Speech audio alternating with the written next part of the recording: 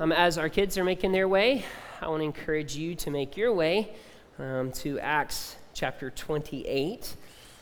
And if you are new with us, and many of you are tonight, we're so thankful you're here. You know that we are walking our way through this early Christian narrative, the book of Acts. And tonight we come to our final scene in the book of Acts, from Acts chapter 28. And we will take a look at it together. And as is our custom at Grace Fellowship, we'll be pairing this reading with a reading from the opposite testament, in this case, the book of Lamentations, chapter 3.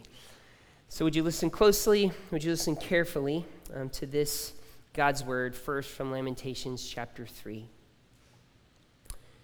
Verse 22, the steadfast love of the Lord never ceases. His mercies, they never come to an end. They are new every morning. Great is your faithfulness. The Lord is my portion, says my soul. Therefore, I will hope in him. And from Acts chapter 28. After 3 days, he called together the local leaders of the Jews.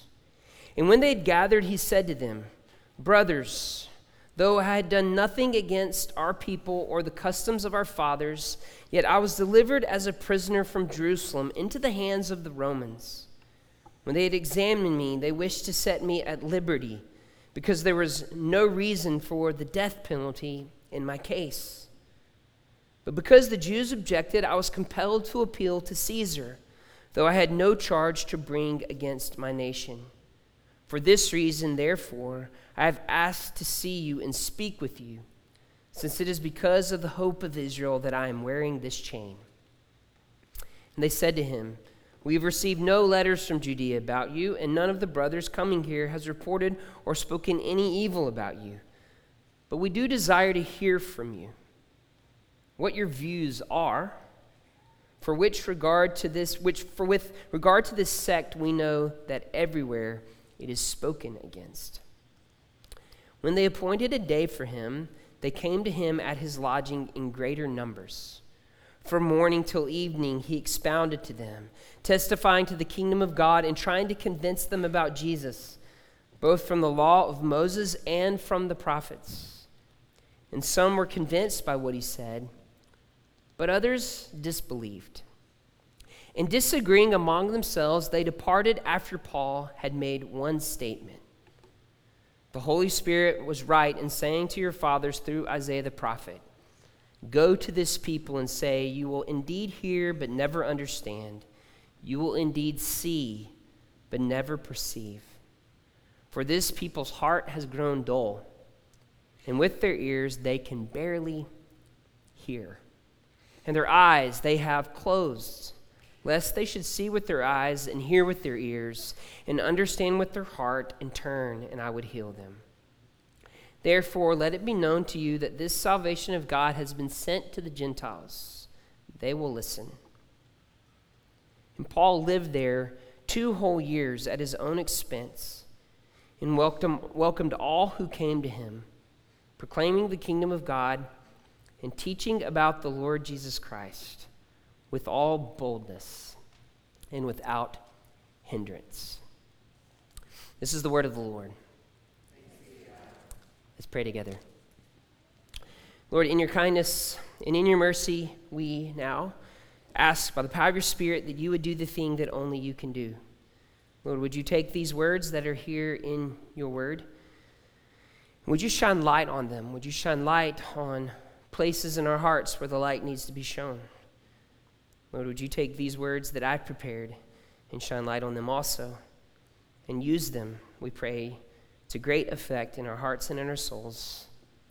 And Lord, would you use them to give us great hope in our Lord Jesus? And it's in his name that we pray. Amen. Last week, as we looked at Acts chapter 27, I posed a question to you that I think was a good question for Acts 27, and I want to pose the same question to you because I think it's a good question also for Acts 28. And here's the question. How are you and I going to make it through? How are we going to make it through? How are we going to make it through to all the things that our Lord God has called us to? Like, how will we do it? How are we going to make it? How are we going to make it through to all the things our Lord has called us to? How could it be said of our life, at the end of our life, that we were faithful, that we made it? You see, I am a passionate, blood-pumping, full-hearted guy. But I'll be honest with you.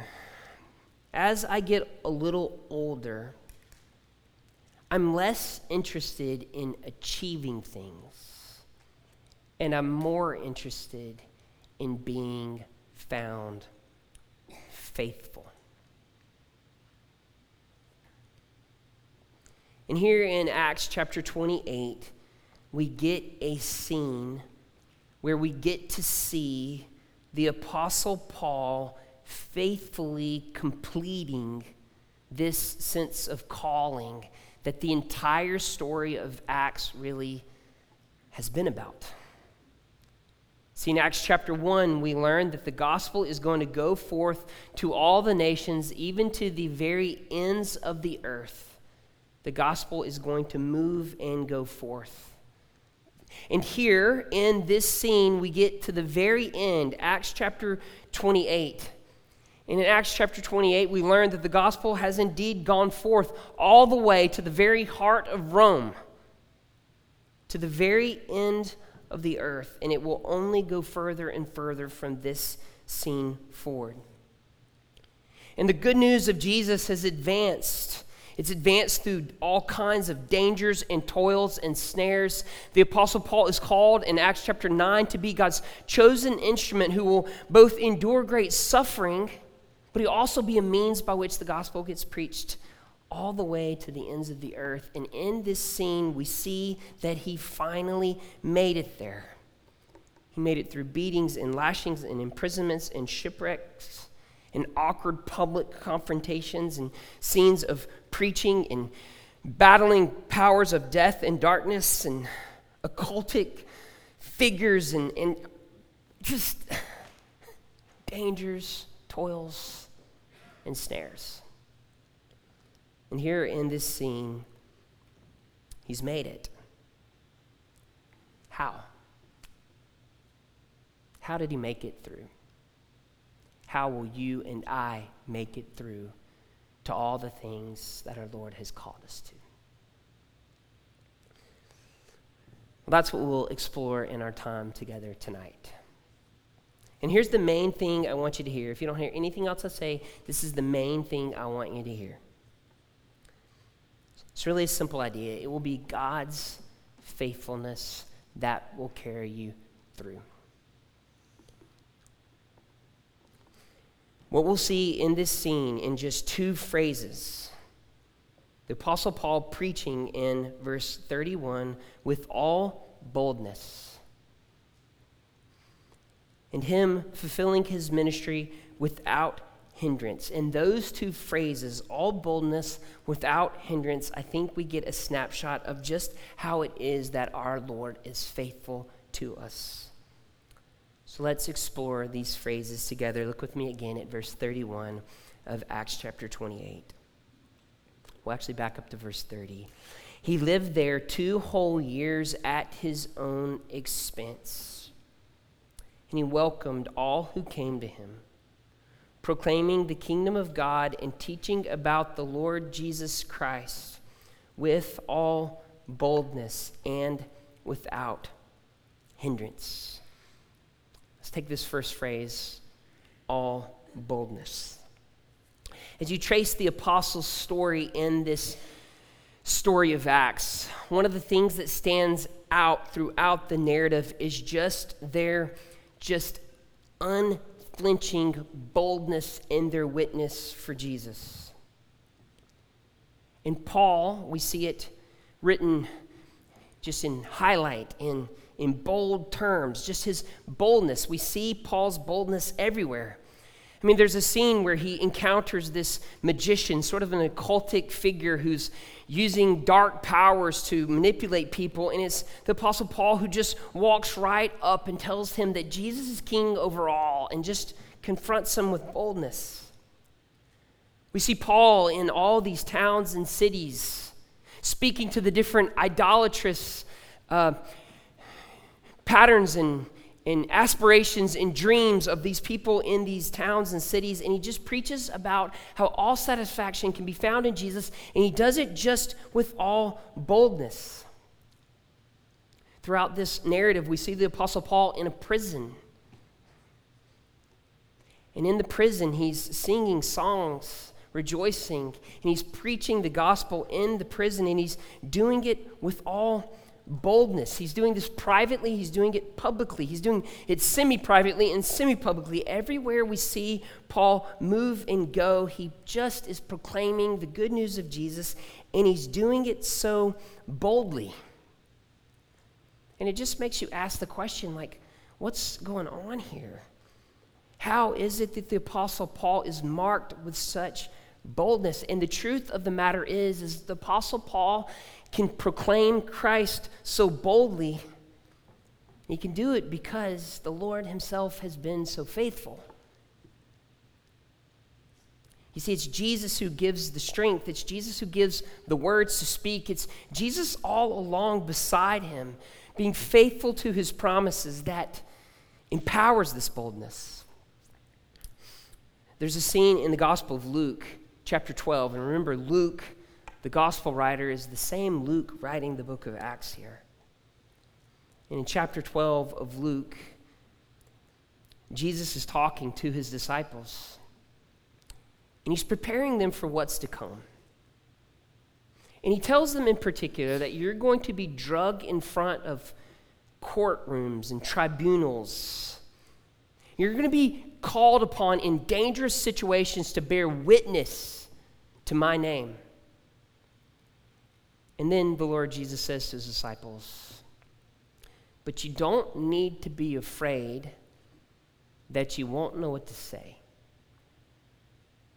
because I will show you exactly what you are to say. You see, it's Jesus, crucified, risen, ascended, reigning and ruling, who is giving Paul the strength that he needs to fulfill his calling. See, there is no power of hell.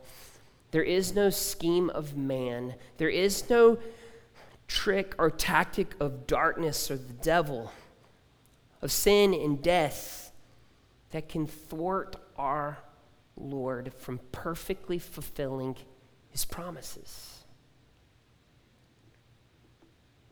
And it's Jesus' very strength being given to Paul that empowers this bold witness. Paul makes it through to all the things that he's been called to do because the Lord Jesus himself is faithful to every single promise.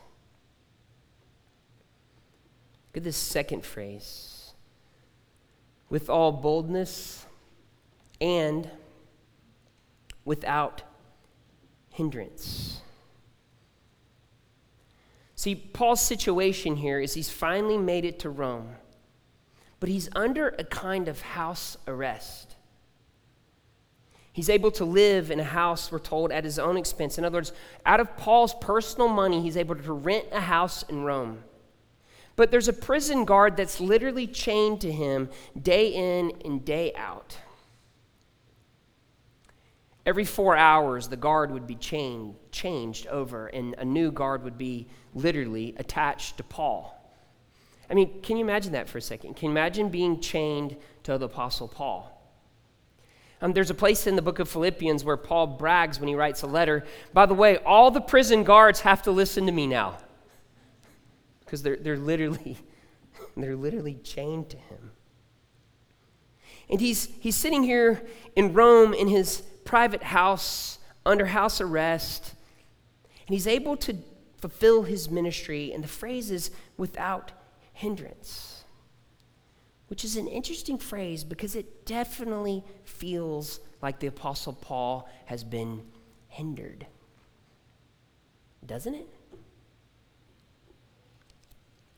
I read this for you last week, but let me just remind you of the kind of obstacles and hindrances that Paul seemed to have in his life. This is when he writes from 2 Corinthians. He says, I've had greater labors, more imprisonments, countless beatings, often near death. 5 times I received at the hands of the Jews the 40 lashes less 1. If you're good at math, that's 39. 3 times I was beaten with rods. Once I was stoned. 3 times I was shipwrecked. A night and day I was adrift at sea. I was on frequent journeys. I was in danger from rivers. I was in danger from robbers. In danger from my own people. Danger from Gentiles. Danger in the city. Danger in the wilderness. Danger at sea. Danger from false brothers. In toil and hardship through many sleepless nights. In hunger and in thirst. Often without food. In cold and exposure. And apart from all of that, I've had this daily pressure that I've felt, my anxiety for all the churches. Doesn't sound like without hindrance to me. And even here at the end of his life, he's chained to a guard. But when he's in this same imprisonment, he writes that I might be chained, but the word of God is unchained. What does he mean?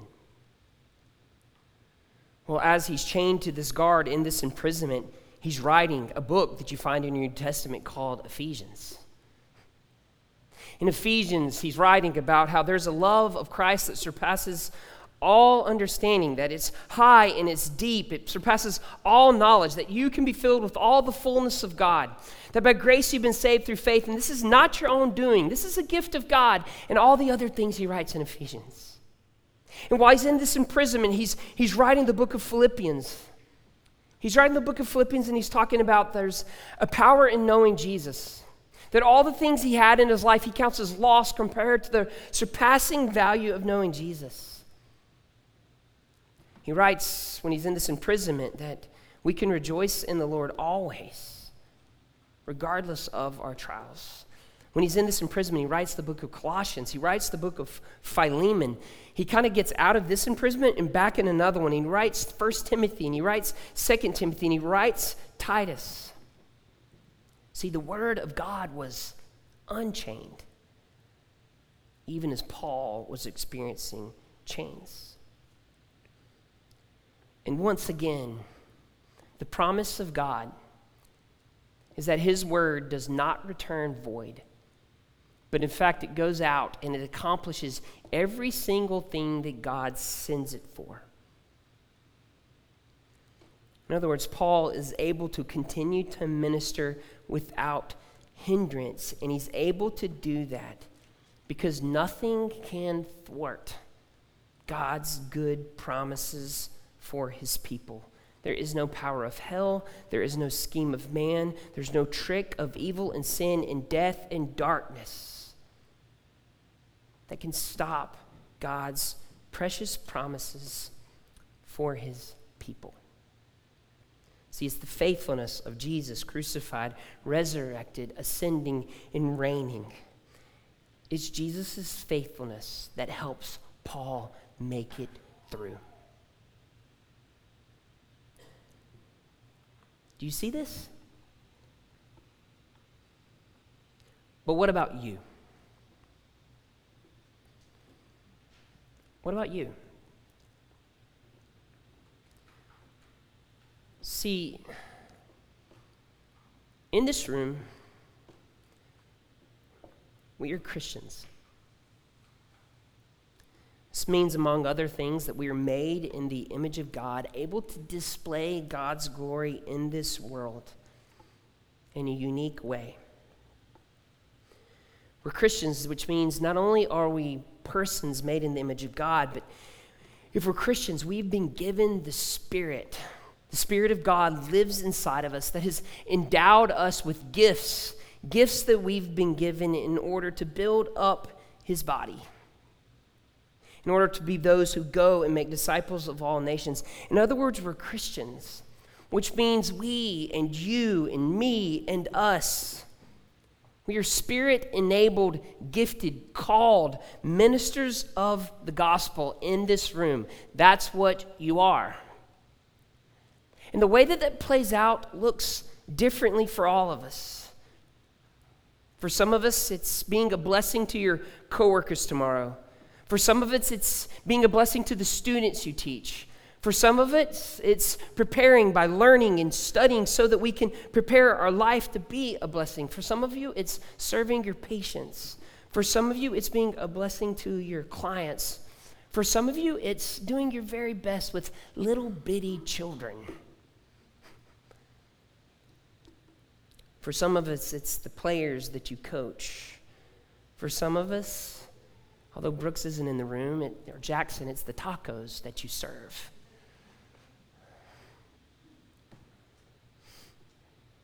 For some of us, it's preparing to go, even to the ends of the earth, and we'll learn more about that as we get to pray and commission Liz Hale next week.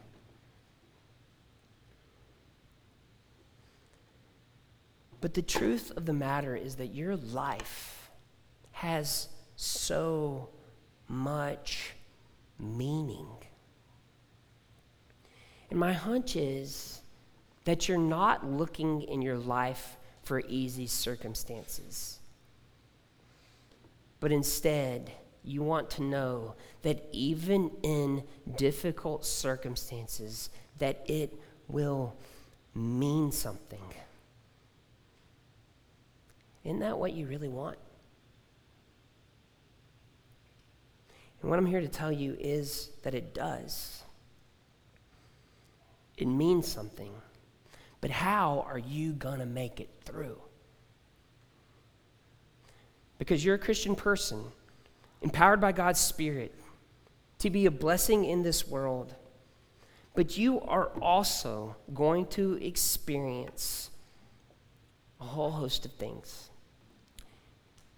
You're going to experience hardships of every kind.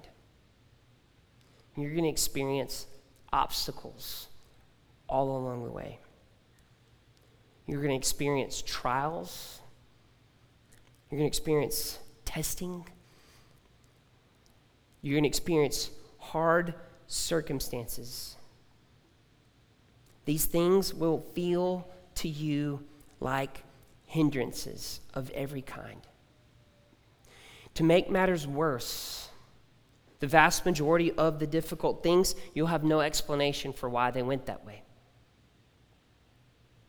To make matters worse, some of the difficult things that you'll experience will be because of your own foolishness. I know that in a room this size, and because I'm the pastor of this church and I can see some of the faces, I know that you might feel overwhelmed by it.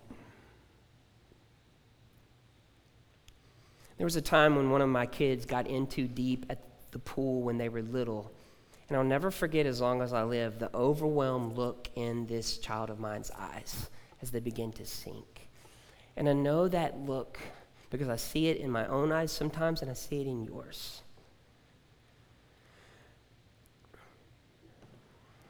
And what I'm here to announce to you tonight, this is the gospel truth. You are not going to make it through because you just simply strike good fortune in your life and nothing bad happens to you. That won't be it. You won't make it through by sheer force of will to just power your way through every difficulty. It won't be that. But you will make it through with all boldness and without hindrance, because there is nothing that can separate you from the love of God. And there is nothing, no power of hell, no scheme of man, no trick of the devil and sin and death and darkness that can hinder God's good purposes for your life. See, the same Jesus here all along, empowering the Apostle Paul, the same Jesus here all along, making sure that not one bit of Paul's suffering is wasted. The same Lord Jesus Christ who's gone to the cross to pay the price for your sin, to make you right with God. The same Jesus Christ that has invited you into his family. The same Jesus Christ that has sent his Spirit to make you alive. The same Jesus that has taken shame away and borne your guilt. The same Jesus Christ who promises all these things to the Apostle Paul is the same Jesus Christ who will faithfully be there for you. How are you going to make it through to all the things our Lord has called you to? You're going to make it through because of the faithfulness of Jesus. You can count on it. Let's pray together. Lord, as we've seen in your servant Paul, Lord, as we've seen your faithfulness all along, Lord, we ask that you would encourage these, your people in this room. Lord, I pray that your peace that surpasses all understanding would be lodged deep in our hearts. Lord, I pray that your strength that is made most perfect in our weaknesses, that we would take hold of that in fresh ways tonight.